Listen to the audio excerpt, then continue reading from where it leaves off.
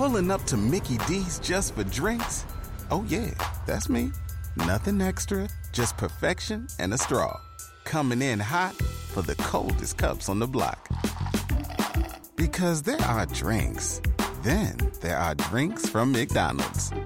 Mix things up with any size lemonade or sweet tea for $1.49. Perfect with our classic fries. Price and participation may vary. Cannot be combined with any other offer. Ba-da-ba-ba-ba. Hi, everyone, and welcome to episode 189 of the Professional Book Nerds podcast presented by Overdrive. This is Jill. Hi, Adam. Jill, it's still really cold. Update. Still cold here in Cleveland. Yeah, it is. I tweeted this morning that Kevin Bacon has more degrees than our weather does right now. I was pretty proud of it. It was before coffee. It's not the best tweet in the world, but before coffee tweet. Those people going to that perfect season parade tomorrow are going to be cold. Yeah. No one really knows what we're talking about, but... It was on Morning Edition National. Oh, was it? Oh, okay. Yeah. Well, for those of you who don't know, our football team, the Cleveland Browns, are a dumpster fire. They went 0-16 this year, which is hard to do. In fact, only 2 teams have ever gone 0-16. And so our fans threw a quote-unquote perfect season parade. It's basically like a protest of how terrible our team is, but it's getting a lot of attention. Mm-hmm. Excedrin, the migraine medicine, is one of the sponsors. Good Maybe stuff. chuckle. Yeah. But yeah, if they... It'll be cold. It's going to be very cold. We're recording this on Friday when the temperature, the real feel is minus 21 right now in Cleveland. So that's cool. I need to stop looking at that. Yeah. It's just bumming me out. I would say what did we do today, but that we did this a long time ago. What is this episode? We did. So we got to interview Kelly Corrigan, the memoirist, on stage at Digipalooza, which is Overdrive's fun conference we had back in the summer. Yeah, we got to sit down with Kelly in front of like 500 of our closest library friends.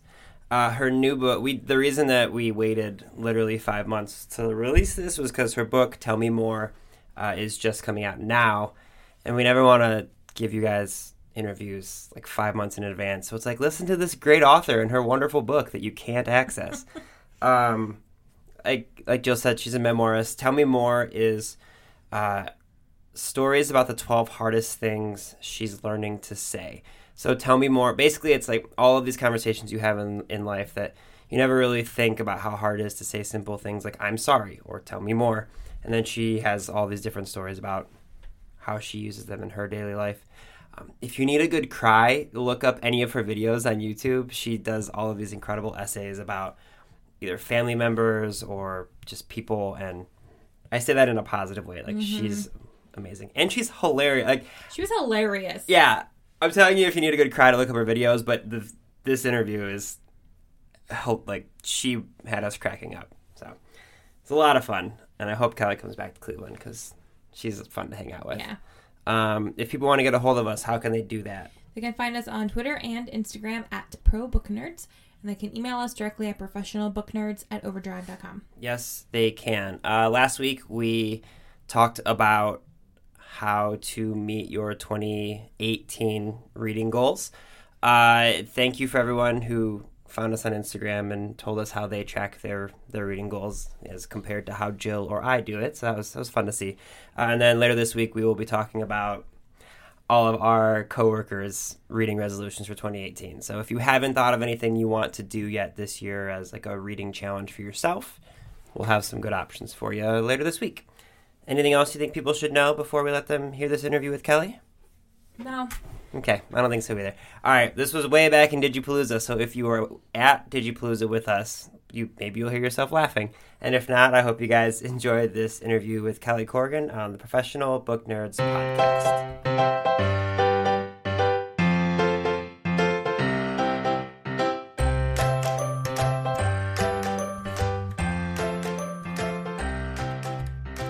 Okay, well, hello, everybody. Hope you had a fantastic lunch.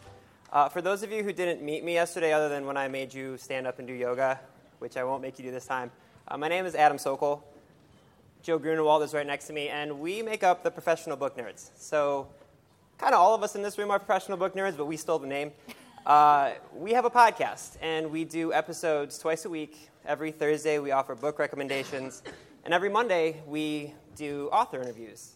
So if you're not familiar with our podcast, I was told to brag about ourselves a little bit. So some past guests include James Patterson, Colson Whitehead, Kwame Alexander, Alan Cumming, Jodi Picoult, Brad Meltzer. We've been very fortunate to talk to a bunch of wonderful people. We have another wonderful person here who traveled not quite from New Zealand, not as far as some of you did, but Kelly Corrigan is a New York Times bestselling author of several memoirs, including Glitter and Glue, The Middle Place, and Lift.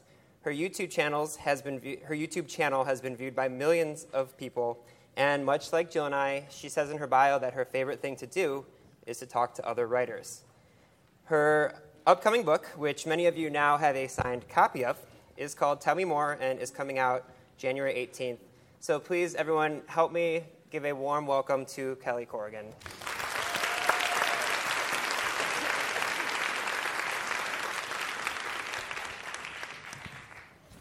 Hi, guys. Sorry it's taking me so long. Hi. Sorry. I'm low-level afraid of librarians. We're not scared. Like a lot of You're in a safe place. It's a safe place. Okay, good. Safe place. Okay. So to kind of kick us off, how about you tell our readers a little bit about your new book, Tell Me More? So Tell Me More really came about because I was working on a different book about acceptance called Oh Well. And then... Good title. So that's really resonating, so I should definitely write that eventually, right? Good. And then my father got very sick again, and it was clear that that this was going to be the end, and so I went through that experience, and shortly after that, my friend Liz, who had ovarian cancer for 7 years, also died. And in the course of those two deaths, which I thought would change me more, I thought that I would like never bemoan a parking ticket again, and I would never feel sorry for myself or a bad back or a tough night's sleep again. And then I did, like the moment wore off, and I started to really crave some kind of mantra or go-to lines or signposts or something to help me be better. Because, when you leave a funeral, especially a funeral of a young person, a person who's a peer, a person whose 3 children are sitting in the front, you just feel like, what can I do to deserve my life? And so that was what really started it, was this desire to integrate these great insights that I had had in these moments of really difficult crisis and the reality that is mortality, with a daily life that often goes off the rails, as everyone's does. So that's really where it started. And then I started this larger conversation with people and said, what do you think the most important sentences are in all human interaction? Like, what do you count on? And people started sharing their ideas, and I started keeping a running list, and then I started to really toy with collecting different stories around each sentence. And then I started to look at it from like a finer point of view. Like I was doing a chapter called I'm Sorry, and that shifted into I was wrong, which I decided was a much more powerful and satisfying statement, and humble to say and satisfying to hear than just I'm sorry. And so it kind of went from there. There were some that didn't make the cut in the end, or maybe we'll just become part of a sequel. Like I need help is a really important sentence to be able to say. And I can help is another really important sentence to be able to say. I just didn't quite have the right set of stories for those, where I didn't feel like I owned them yet by experience. I could imagine, but I couldn't state it as from a point of view of experience. That's actually something I want to ask you about. All of these statements are things that either we do say every day or we absolutely should say every day to people, and they're phrases, like you said, they're so short and to the point. Like, tell me more.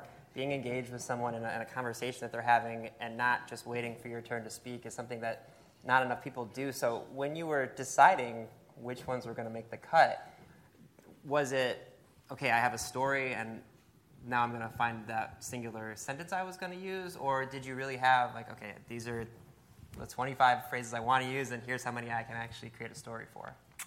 Well, I just had so much fun the other night over margaritas, thinking of like the spoof version of this book, which was like, it's 5 o'clock somewhere, and talk to the hand, and it's not my fault, and all the sentences that really you should purge from your vocabulary. So hopefully, like that guy that wrote "Go the hell to sleep," or he can do a spoof on "Tell Me More," or maybe I'll write it myself. But it was interesting as I was toying with them. I mean, some chapters came really easily, and that's always a sign that you're onto something that means a lot to you. Sometimes for a writing exercise, I'll try to think. If I feel very stuck, I can say to myself, like, "What is the last time I was livid?" Like furious, because there's probably a great story there. When was the last time I cried? When was the last time I raised my voice? Like there are all these clues to what matters to you. What do I hate? Hate is such a big word. Like I think if you hate something or someone, that is very telling. It's almost as telling as who you love.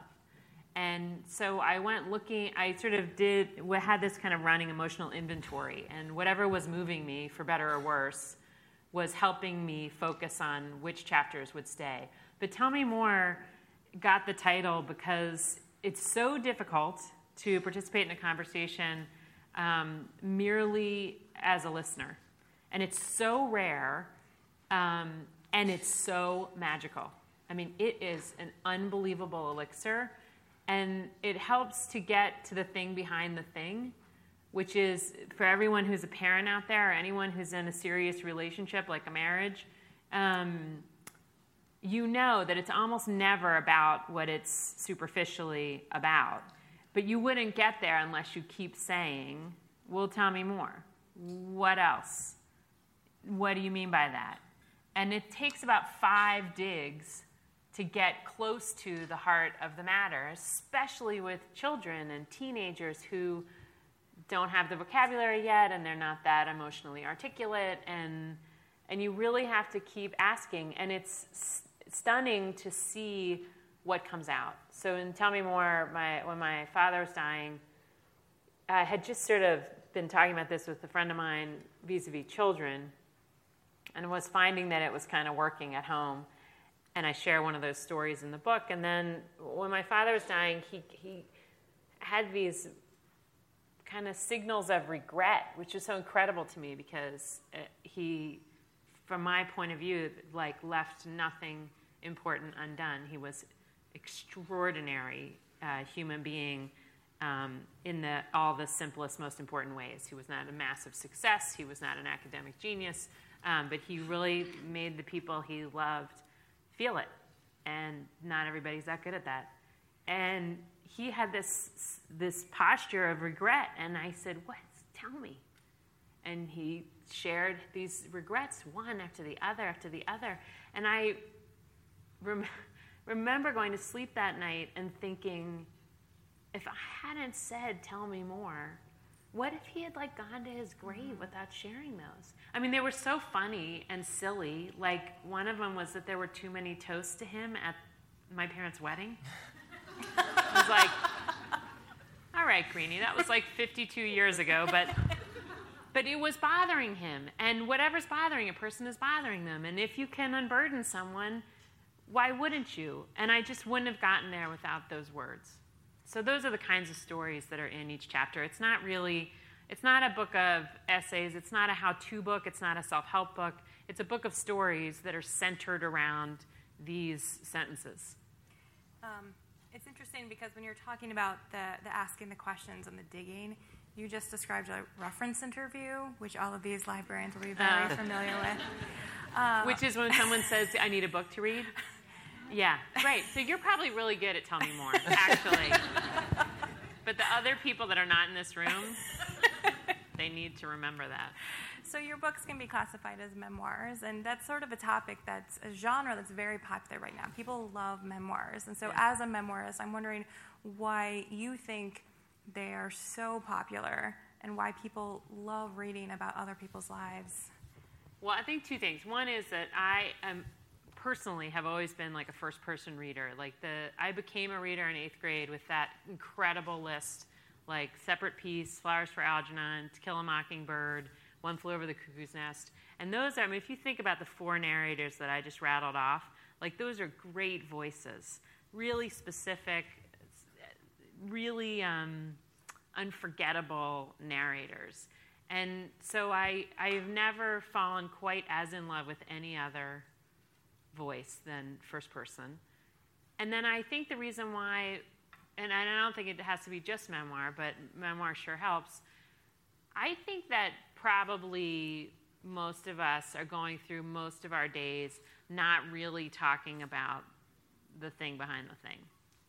Like, I think we're probably staying on too superficial a level most of the time, and it's very unsatisfying, especially the older you get, the more curious you are about other people's marriage and their sex life and how much money they have or don't have and what their childhood traumas were like and where their dysfunction is in their house. And I think it's because we're not telling each other these things because it's awkward or embarrassing or feels inappropriate.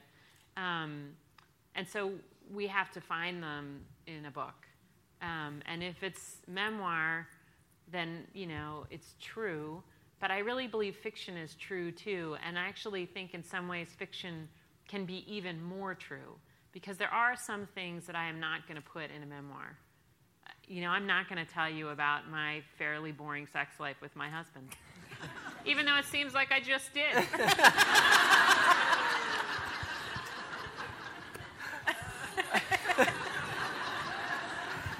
So is this going on the air? Well, yeah, it's actually we're Facebook living this literally right now. I'll be honest. Edward, I love you. I love you. Okay, so speaking of your family, not that part of your family, treads lightly. You have 2 teenage daughters. I do. How does being a person who how does being a person who shares these personal stories while having 2 teenage daughters? I remember myself as a teenager, even just my dad being like, "Well, let me tell you about my son" to his friends. I'd be like, "Dad, come on." Right. What is it like in your household with them knowing, like, Mom might write about this at any given point? They're so oblivious. It's really? mind-boggling. I mean, the great feature of teenagers is that they're self-absorbed. Right? That's like kind of the driving top-line feature. And so that protects me quite a bit because they're barely aware. Like, if you asked both my children, where am I today? They'd be like, I don't know. They're really fairly oblivious. The thing that concerned me, so when I was writing The Middle Place, which came out 10 years ago to the day almost that Tell Me More is going to come out, my children were so small, it was inconceivable to me that they would ever be able to read a book. I just couldn't imagine it, as you can't, you know? And so I really shared a lot of stuff. Like I shared the story of losing my virginity, for instance. And again, this is not being broadcast. So anyway, I didn't look at it through the lens of like, I wonder if Georgia starts dating some guy in high school, if he might read this book to learn more about her and then have to like come eat dinner with me and just feel really awkward that he knows how I lost my virginity, right? Like I just did not put that sequence together in my mind. And nothing has happened yet. No, there's not been a single moment of discomfort in that way yet. But I did just have a kid barrel through my door and say, the kids, some of Claire's friends call me K-Core. And I don't know why. And so someone just barreled through the front door and they're like, K-Core, guess what I just read? And I was like, what? And she said, The Middle Place. And I thought, wow, okay, here we go. Don't tell Claire anything about it because she hasn't read it.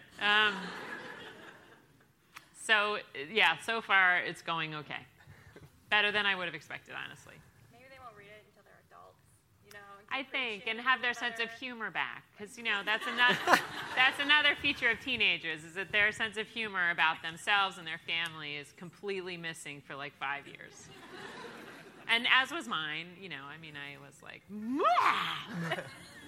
so. You talked earlier about how you like first-person narration narratives for your books you read. Are there any books that have come out recently that follow that you've really enjoyed? Well, like I read pretty far above my pay grade. Like I am a better reader than I am a writer. Like I really love Marilyn Robinson. Do you like Marilyn Robinson? I think she's so special. I just reread *Handmaid's Tale*, which I thought was just genius level stuff. And then for memoir, I love reading David Sedaris. I love Mary Karr. And then for kind of idea books, I really have been loving *Sapiens* by Yuval Harari. Do you know that book? It's really, really interesting and very well written, very readable. And then, I read the New York Times and the New Yorker every day, and that really helps make me feel anxious and less than. All right. Not a very productive place to be. So I mentioned in our little introduction, Jill and I have been very fortunate to sit down with a lot of incredible people, yourself included. Oh. You have sat down with what's kind of our short list of like people we want to one day meet in person. Yeah. So of all the conversations you've had with fantastic authors and creators and people in general, have there been any conversations in particular that jump out as something that even months or weeks after talking to someone, it still sticks with you? Well, I really loved talking to B.J. Novak. Do you know who that is? He was a producer on The Office, and he was also Ryan. He played Ryan. He's so smart and far-ranging. Like, he can talk at a really high level. I loved talking to John Cleese after his memoir came out because I was so on the edge of my seat, and he's kind of wild and flirty and outrageous. And he threw my notes on the floor at one point, and so it was kind of great. And then I've interviewed or done in conversations with Margaret Atwood twice, and both times she's so challenging. Like I would say, I want to ask you something about the future of women, and I didn't even finish my sentence, and she said, "What women? Poor women, white women, straight women, married women, employed women? What kind of women?" And it was like, all right, 1 second. Like, I was going to get there. And you can say that to her. Like, she has a great sense of humor. She's a total twinkle in her eye. She's endlessly curious. And she's really generous. So, like, the second time I saw her, we had a big hug. And she's just a remarkable, and her production is remarkable. I mean, she's written, like, 50 books. And she does everything. She goes everywhere. She goes to every book fair. She does book tours. She's all over the world with her stuff. And she's producing like a book a year. And the books are legit. I mean, that is just a remarkable human being. She's incredible. Yeah. You just made Jill's day, by the way. I'm like now what is it? 6 degrees. I'm like 1 degree away. Yeah. I'm also feeling very possessive of my notes now. You gave a TED Talk a few years ago about the importance of reading and vocabulary. Yeah. You now have a platform in front of, several hundred librarians. So could you maybe give us a condensed version about the importance of reading?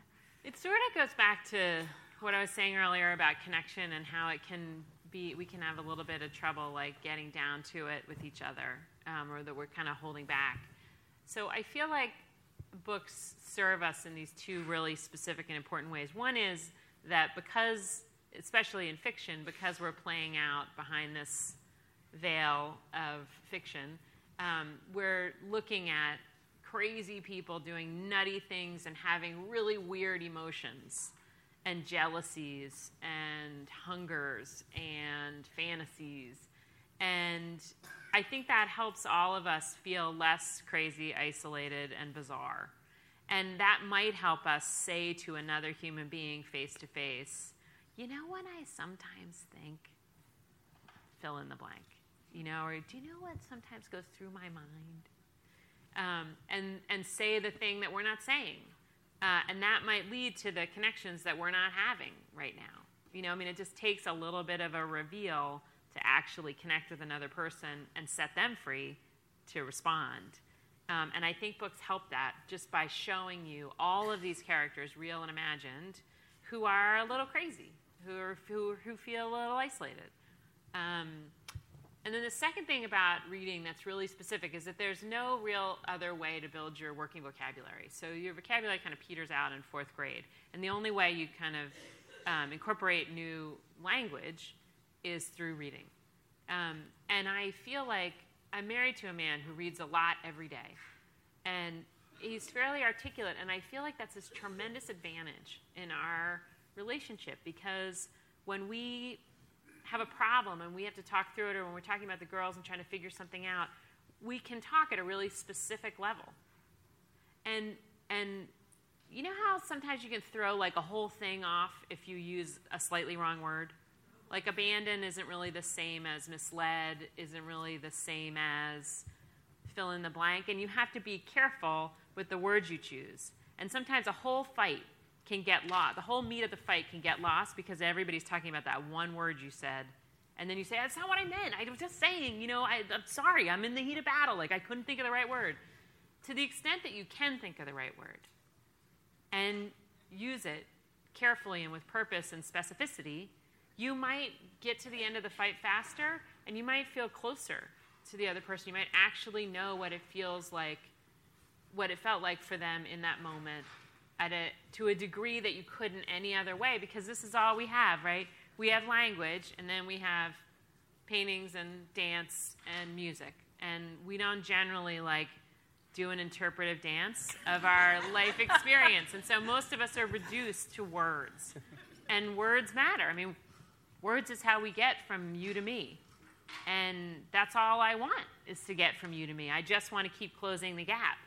And so to the extent that I have a giant working vocabulary is the extent that I can get closer to everybody that I'm talking to at any given moment, and that we can actually understand each other. My favorite thing that anyone's ever said to me about my writing is exactly.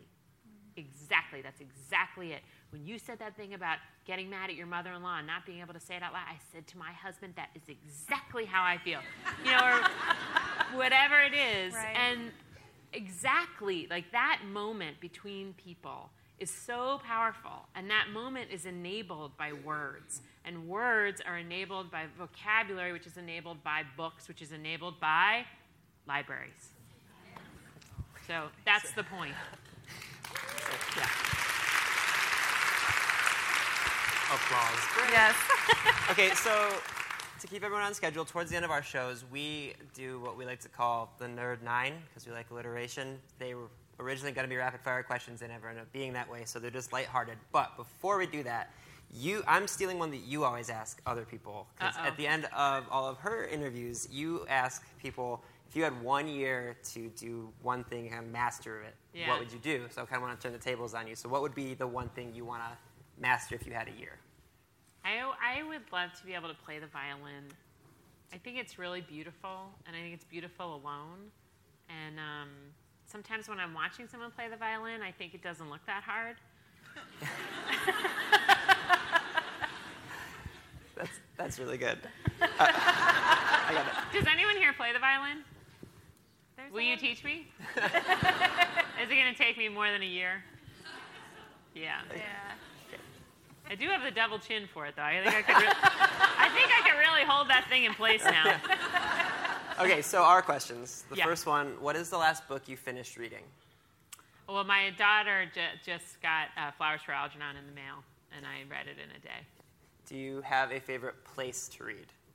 I have this linen chair that's in this nook off my kitchen that kind of swallows me whole most of the time.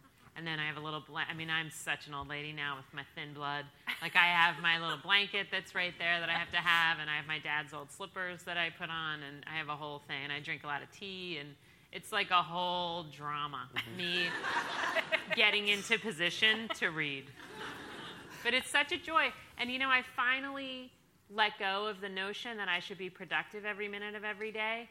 That's a really weird thing that happens that I didn't see coming, which is that it feels so insane to stop in the middle of a day and read for half an hour. And it's really? Because if you're not doing this, you're on your phone. Why is it more insane to pick up a paper book than it is to pick up your phone? It's a very strange thing. So I've totally given myself permission to stop twice a day and read for 2 half-hour blocks in my little spot with my slippers. Do you have something that you would consider a guilty pleasure? Like ours is I spend too much time looking at dogs on Instagram. And I really like reality TV. So You do? I love it. Oh. That was judgmental. Okay, I'm not even, this is totally... You must love the government right now.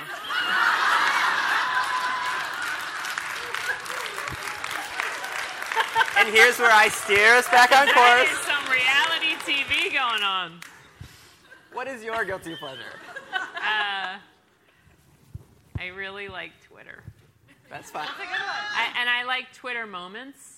Do you do it? Are you on Twitter? Ugh, So I was never on it, but now they have this thing, moments, where in the course of a day they kind of collect a bunch of tweets around a single topic, and I just find them really irresistible.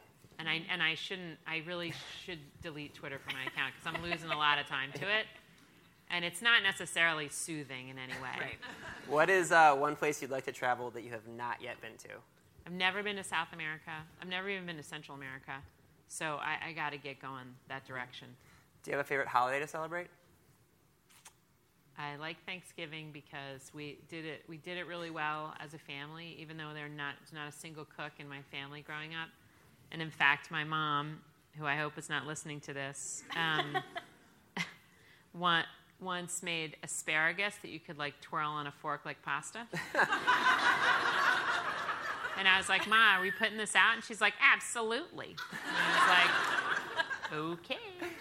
And but I like it now because we did Thanksgiving for 7 years with Liz, our friend who we talked about in the beginning, and now we do it with her husband and her children, and it's just a very, very special day. She was very good at focusing on what matters. Are you a coffee person or a tea person? Both. Endless amounts. Cats or dogs? Dogs. That's the right answer. I'm aware I'm in a room full of librarians. I'll still say it. I don't care. Are there dog people here, or are you all cat people? Dogs, All yeah. right, fantastic. Yeah. Do you have a favorite food? Other than asparagus that's like noodles? This is so Northern California. I can't even bear to say it. But and it's so specific that it's horrifying. I'm into kale, okay? And I'm into massaged kale. So whatever. Wow. You can judge me all you want, but I'm telling you, if you ever make kale salad, you've got to massage it first. It's like a totally different experience. Have you ever had a kale salad? Yeah. Right, so you massage it, and then it turns bright green, and then it's all soft, and you squeeze lemon and olive oil and salt. To die for. Last one. If you could have dinner with one person, alive or dead, who would you choose? My dad. I miss him so much. I think about him all the time. And then go ahead. As our final question, what do you hope readers take away from Tell Me More? One thing, a moment that I imagine a lot when I'm writing is, we don't have a copy of it right here, but where you just snap a book closed and you say, You know, like I just really feel so self-conscious about taking people's time. And I want to feel like you feel like it was totally worth every minute. Now, that said, like people rip through my books. Like people tell me they read the book in an afternoon, which is very lovely to think that you couldn't put it down. But it's also kind of horrifying. That's something that took me 2 years to do is just like,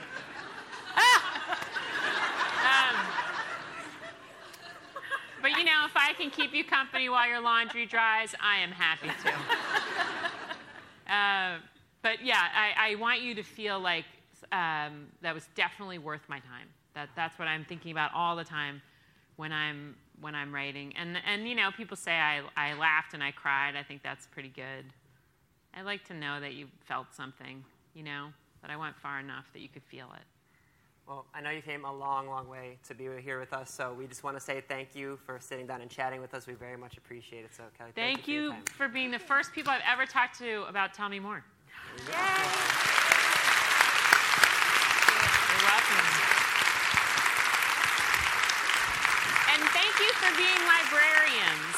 I really believe that the golden age of libraries is about to happen right now because I think there's going to be this huge turn to in-person, face-to-face contact. I think we're all going to start to feel sick on our insides with this thing in our pocket. And people are little by little going to want to put it away and go to a place where there are other human beings. So keep them open and hold tight because we're coming.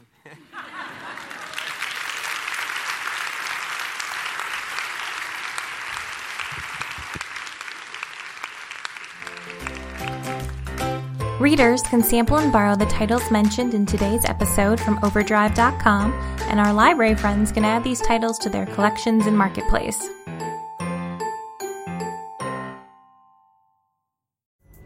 Pulling up to Mickey D's just for drinks?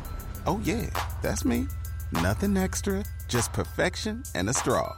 Coming in hot for the coldest cups on the block. Because there are drinks. Then there are drinks from McDonald's. Mix things up with any size lemonade or sweet tea for $1.49. Perfect with our classic fries. Price and participation may vary. Cannot be combined with any other offer. Ba-da-ba-ba-ba.